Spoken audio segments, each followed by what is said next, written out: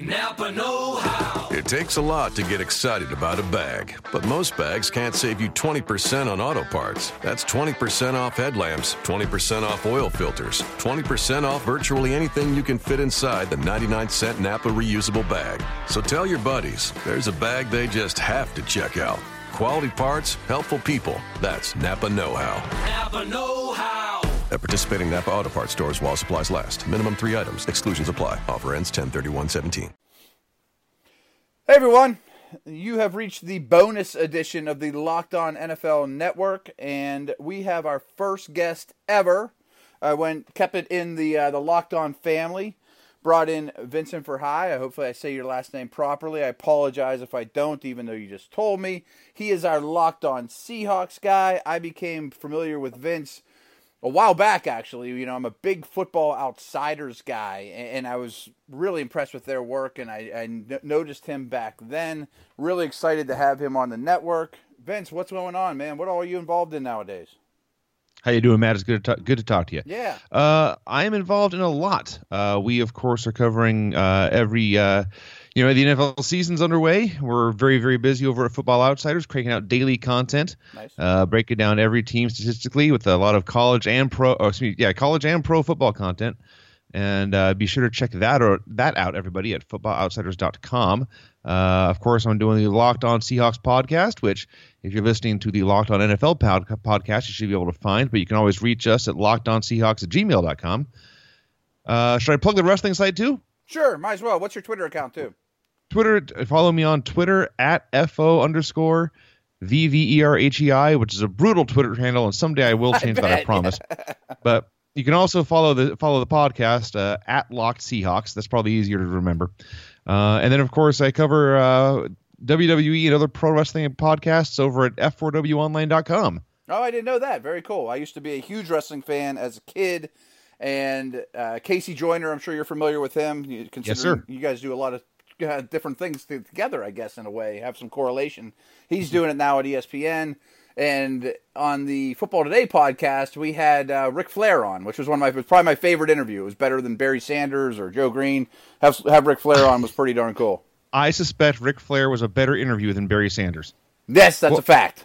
On that note, as long as we're plugging this, we'll get this done and out of the way and actually talk about football for a while. But one of the things we do at f4wonline.com is we don't just watch the current product, but we also go back and watch shows from the Monday Night Wars of the late 90s and also some NWA Championship Wrestling from the 1980s. So I just watched a show Sunday night with Ric Flair, Tully Blanchard, and the Andersons as the Four Horsemen. It was a great show. Okay. So if you're into the good old days, we talk about that too. I say that's my era. I was born in 1973. And the Road Warriors are my all-time favorite. You are not alone. Nice. Yeah. And now his son is a linebacker. So how about that, apples? Well, let's talk about football. Yeah. Hopefully I'm recording this properly. I just wanted to do a state of the Seahawks situation. I'm going to bring up a position, give you my 5 seconds on it, and then you expand on it, please. And let's start with quarterback. I don't think there's a whole lot to talk about here, except for I'm curious what you think about Wilson's current health situation. Do you think he's all the way back? I don't. No, I don't, and you can see it in the rushing numbers. This is a guy who has averaged at least 30 yards a game every year of his career rushing, up to 50 yards in 2014.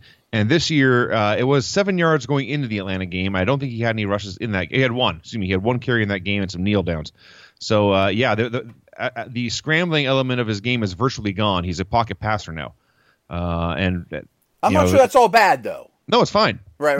It's only bad if you own Russell Wilson in a fantasy league that emphasizes quarterback rushing yards, which most do, just accidentally. But as far as the Seahawks offense goes, it's fine. He's not completely immobile. He's half of Russell Wilson is still more athletic than most quarterbacks. So he's just not a guy who's going to be scrambling for 10 yards over and over again. But he had a play in this Atlanta game when they needed a field goal at the end to win, and it was third down, and he's rolling right, and up come 2 giant 300-pound men to kill him. And as they're on his back, dragging him to the ground, he still throws a pass in the run and converts the third down, and it led to the game-winning kick. So he's athletic enough to play a passing quarterback in the NFL. The read option days are, for for the time being off the table, and he's not going to be the guy who's going to kill you with scrambles, as a runner over and over again. He's still going to leave the pocket pretty frequently. But, it's a different Russell Wilson in 2015, but not necessarily a worse Russell Wilson. Agreed. And moving to running back, I'm super impressed with Christine Michael. I think he's a legit number one running back in this league, and I don't throw that around loosely. But all of a sudden, they got a bunch of guys. They pick up C.J. Spiller, and he's become useful and fits in really well. Procise and Rawls are still in the equation. I mean, obviously good problems to have.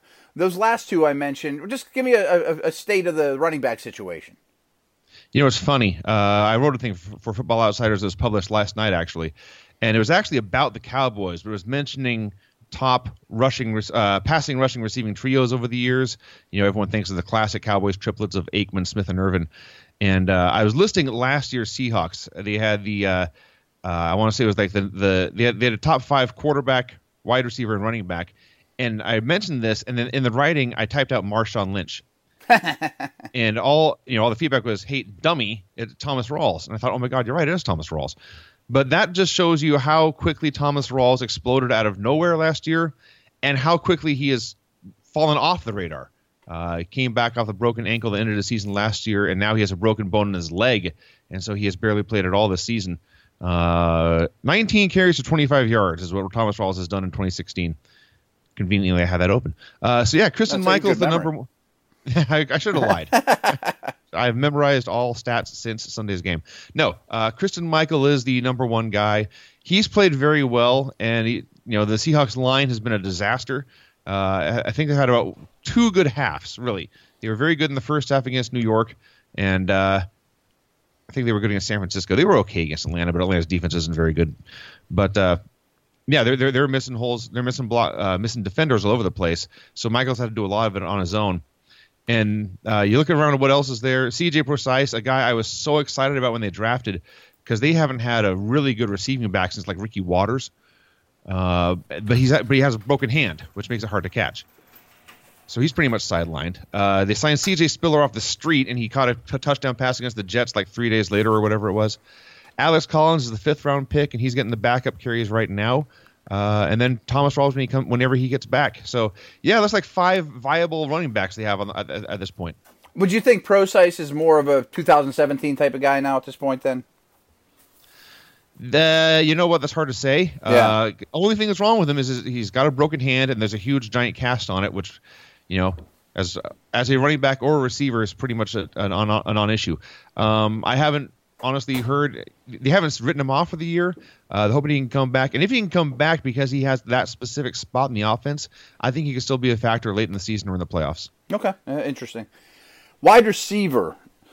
My take is I'm in love with Tyler Lockett. I think he might be the player in the league that explodes from nothing to big-time difference maker in the second half of the season.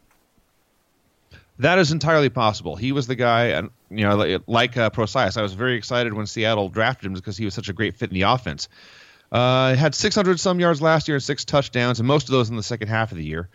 This year has had, I believe it's a knee or foot issue, but yeah, he had a big catch in the Rams game and has been silent since then. He hasn't technically missed any games, but only 11 catches on the year, so is very, very much a non-factor thus far. But like you say, he's a big play threat, kick returner receiver type.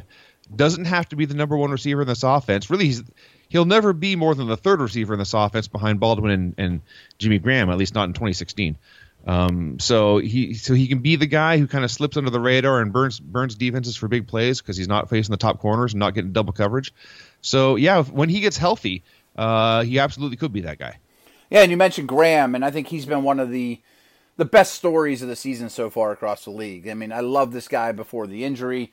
I was super excited when Seattle traded for him. They gave up Max Unger, a good center, and a first-round pick, and I think we're finally getting to see what they had in mind, and it's really gelling well. It seems like he is Wilson's favorite guy right now. Yeah, it was. People were kind of down on that trade even before the injury last year, and I think it was overstated what a bad deal it was. At the time of his injury, he was still leading the team in receptions, so it's not as if he was completely invisible. Yeah. Now they did take off after he got hurt, that's a coincidence thing. And he comes back this year. I don't think that was directly related to one another either. No, I haven't actually heard anyone say it was Jimmy Graham holding the offense back. If anyone did, you should just stop talking with them. They're not worth actually speaking to. But it is a coincidence, but a fact that the offense took off after Graham got hurt last year. They also changed centers because they started the year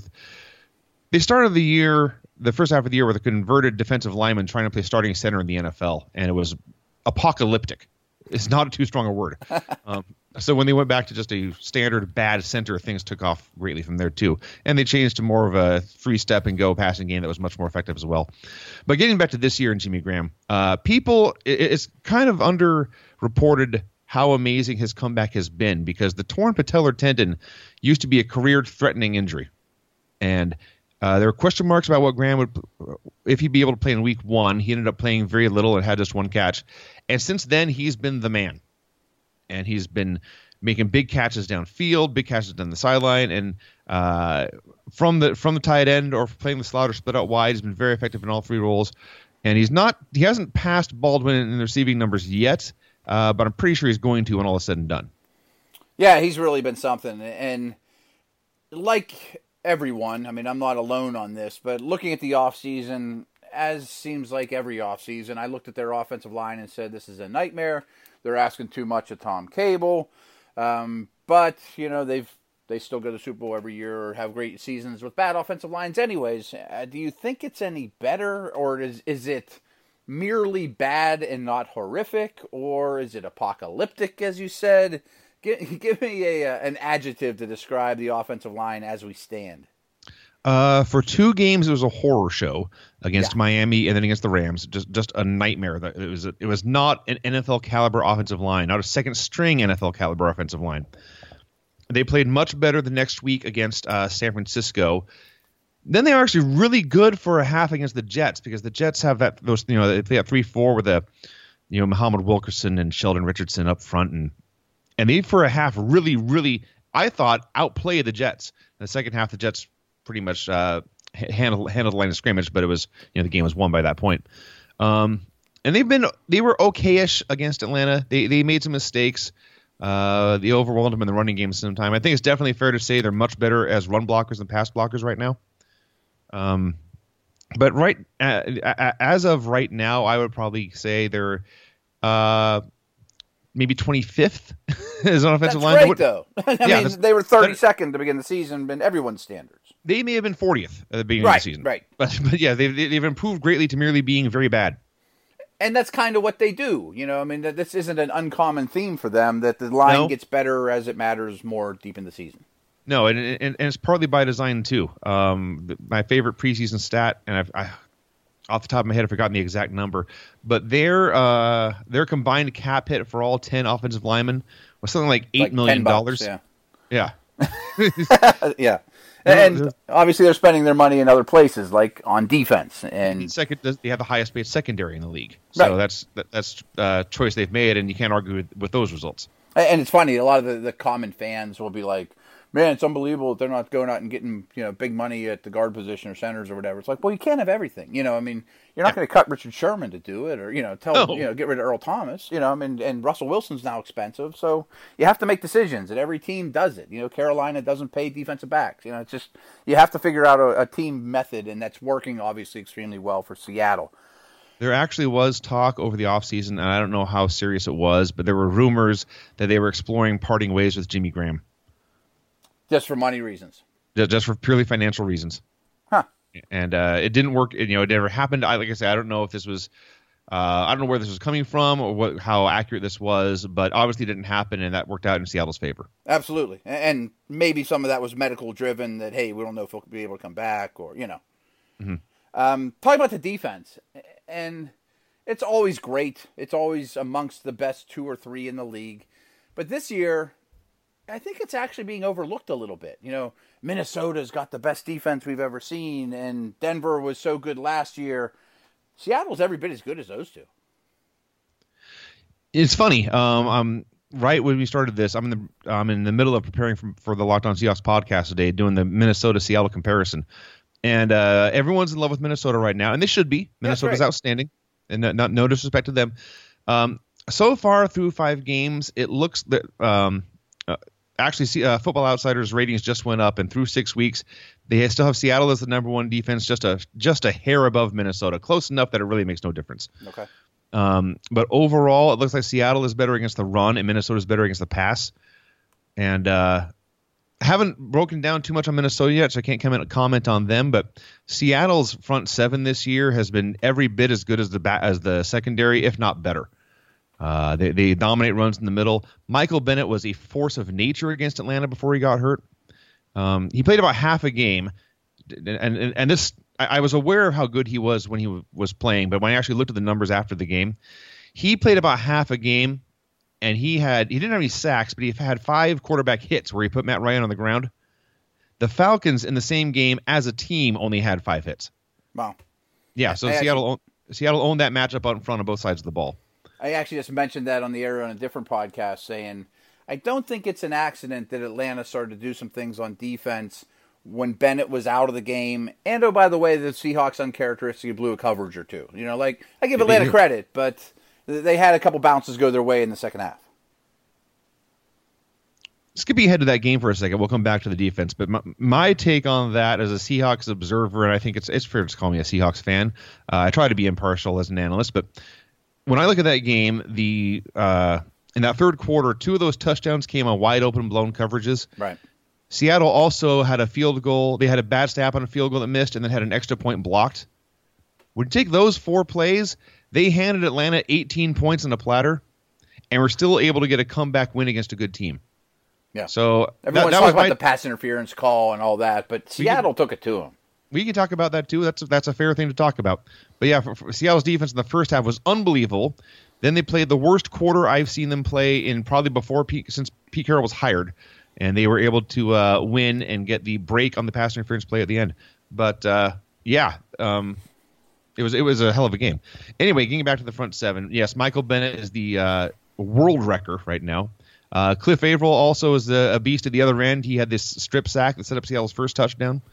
The middle has been the defensive tackles have been stout with Ataba Rubin, and of course you got Bobby Wagner and KJ Wright at linebacker cleaning things up. So the Legion of Boom gets is they get the headlines, and Richard Sherman is always the center of attention because he makes himself the center of attention. But the front of this defense is just as good as the back end.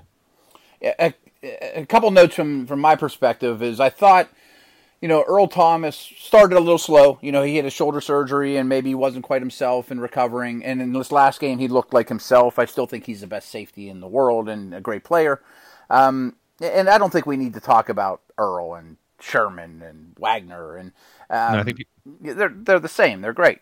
But I wanted to bring up just a couple guys that maybe not all of my listeners know who they are and what your take and what you think the team's take is on them. And that's Jerron Reed, Frank Clark, I know he's injured right now, Cassius Marsh, and Jeremy Lane. Actually, and Deshaun Sneed as well. Those couple no-name Shed guys. and Lane are virtually split time. They're essentially both starters at cornerback because Seattle plays a lot of nickel these days. The one thing that has changed a lot since Chris Richard took over as defensive coordinator last year, Richard Sherman always stayed on the left-hand side most of the time. And since Dan Quinn left and Chris Richard took over, Sherman moves around a lot more now. And he will follow guys to the side, to the right side. He will follow guys to the slot. He was covering Julio Jones at least half the time on Sunday, no matter where Jones lined up. So it's a lot more mobile now than it used to be. You mentioned that, though, but he's not exactly Deion Sanders playing man coverage against Jerry Rice all day long and no help. Absolutely not. Right. No. Okay. The Seahawks base scheme, it's a cover. Their base scheme is a cover 3, which basically Earl Thomas. Right. Yeah, Earl Thomas plays center field and takes away everything deep, and the cornerbacks have the luxury of knowing that, and that changes the way they can play. As great as Sherman is not just, it's not a one-on-one game with him. He plays his one part in he fits as a great cog in the machine. Well said. And you Yes. agree with me that Earl Thomas is the more valuable player of the two. This question comes up all the time when I do national shows, and yes, I think Earl Thomas. I think losing Earl Thomas he is just as important as Russell Wilson, or maybe it's a little bit less. But Wow. they can't play their defensive scheme if Earl Thomas is not on the field. It changes everything they do. I think he's a Hall of Famer if he quits today. That's possible. Well, I mean, maybe another year or two, but I think he's a Hall of Famer. Yeah, when I look at this team, the Seahawks of recent years, the guys who I think are going to have Hall of Fame candidacy cases are Thomas, Sherman, Russell, and obviously Marshawn's done. But I think I can make a case for him stronger than most people realize, mostly based on how great he was in the postseason. Who are the names again? Thomas? Earl Thomas. I say yes. Richard Sherman. 50-50. Well, keep again. We're halfway through these guys' careers Right, as well. of course. Yeah. Russell Wilson. Probably. And the one guy who is done is Marshawn Lynch. I say probably not on him, but close. I don't think he will, but I think I can make a stronger case. From the point the Seahawks traded for him to the point he retired, if you include playoff games, he was the NFL's leading rusher. Yeah. And if you look at only playoff rushing yards, he had the most playoff rushing yards this century, but by a wide margin. Behind a not so great offensive line, always. Yes, and he was and he was the best offensive player on a pair of Super Bowl teams and won one ring. So without the postseason credentials, I don't think it's really an argument at all. But with them, I think is a very strong case. Yeah, I hear you. That's a good point. Yeah. A lot of backs, though. I mean, obviously, it's not an easy position to go. That is also true. I'm not sure Jimmy Graham doesn't. I mean, I think it's possible. That's an interesting one. Was he on? Off the top of my head, I don't know if he was on the same Super Bowl team. I don't think so. Good question. I don't know. Yeah. People weigh that too much, though. But it's going to be hard for him just because he's playing in the same era as Rob Gronkowski, and Gronk is better. Yes. And so right. That's a strike against him. No doubt. I didn't plan on going Hall of Fame talk. I was talking more about today. But how about those other couple guys? Really, the last thing we'll talk about is, are they happy with Jarran Reed? Big, powerful, run stuffer type guy. He doesn't look like Brandon Mebane when he comes in the room, but I think he's kind of playing that same role, correct? Yeah, they're very happy with Jarran Reed. Like I say, he's one of he's one of the guys who's clogging the middle on runs that I forgot to mention earlier. I should have given him mention there. And Marsh is a guy who just kind of hung around as a backup on this team for quite a few years now, and had some opportunities on Sunday after Frank Clark was hurt, and then Bennett left the game. And he's had an unfortunate streak this year of getting big sacks on 3rd and long, but then committing penalties to give the other team a first down. That's a problem. It's happened 2 or 3 times now, either roughing the passer or a face mask or something, and it's just unfortunate. But the fact that they've been so they keep bringing him back. They like him as a backup pass rusher. The fact that this team shows faith in him, they don't make any mistakes in talent evaluation, and but they sort of use him in the Bruce Irvin role. A little bit. Not as good, Irvin, strange. He really was a do-it-all kind of guy in Seattle. His sack numbers were never huge, and everyone talks about him like he just lines up with his hand in the ground, and comes off the edge. It's not what he does. He really was. He was the closest thing they had to a traditional 4-3 outside linebacker. He'd rush they would put him as when they went to like a nickel, they would use him as a rush end sometimes. But his main job was to contain runs on the outside and really play a lot of pass coverage. Marsh is more of a straight up defensive end. And so is Frank Clark, who was a guy who, when they drafted Clark, I thought that's the guy because Irvin was going into his last year when they drafted Clark and had already made noise that he'd be looking elsewhere. So I figured they knew they had 1 year left with him, and I figured they drafted Clark to replace him. And it hasn't worked out that way. He's pretty much been a straight defensive end too. He's 20 pounds heavier though. Well, yes, that's another reason. Along those lines, I didn't plan on going down this direction either. And it's something you and I have never talked about, and I'm just curious if you see it the same way. I mean, as a personnel guy, I have a scouting background.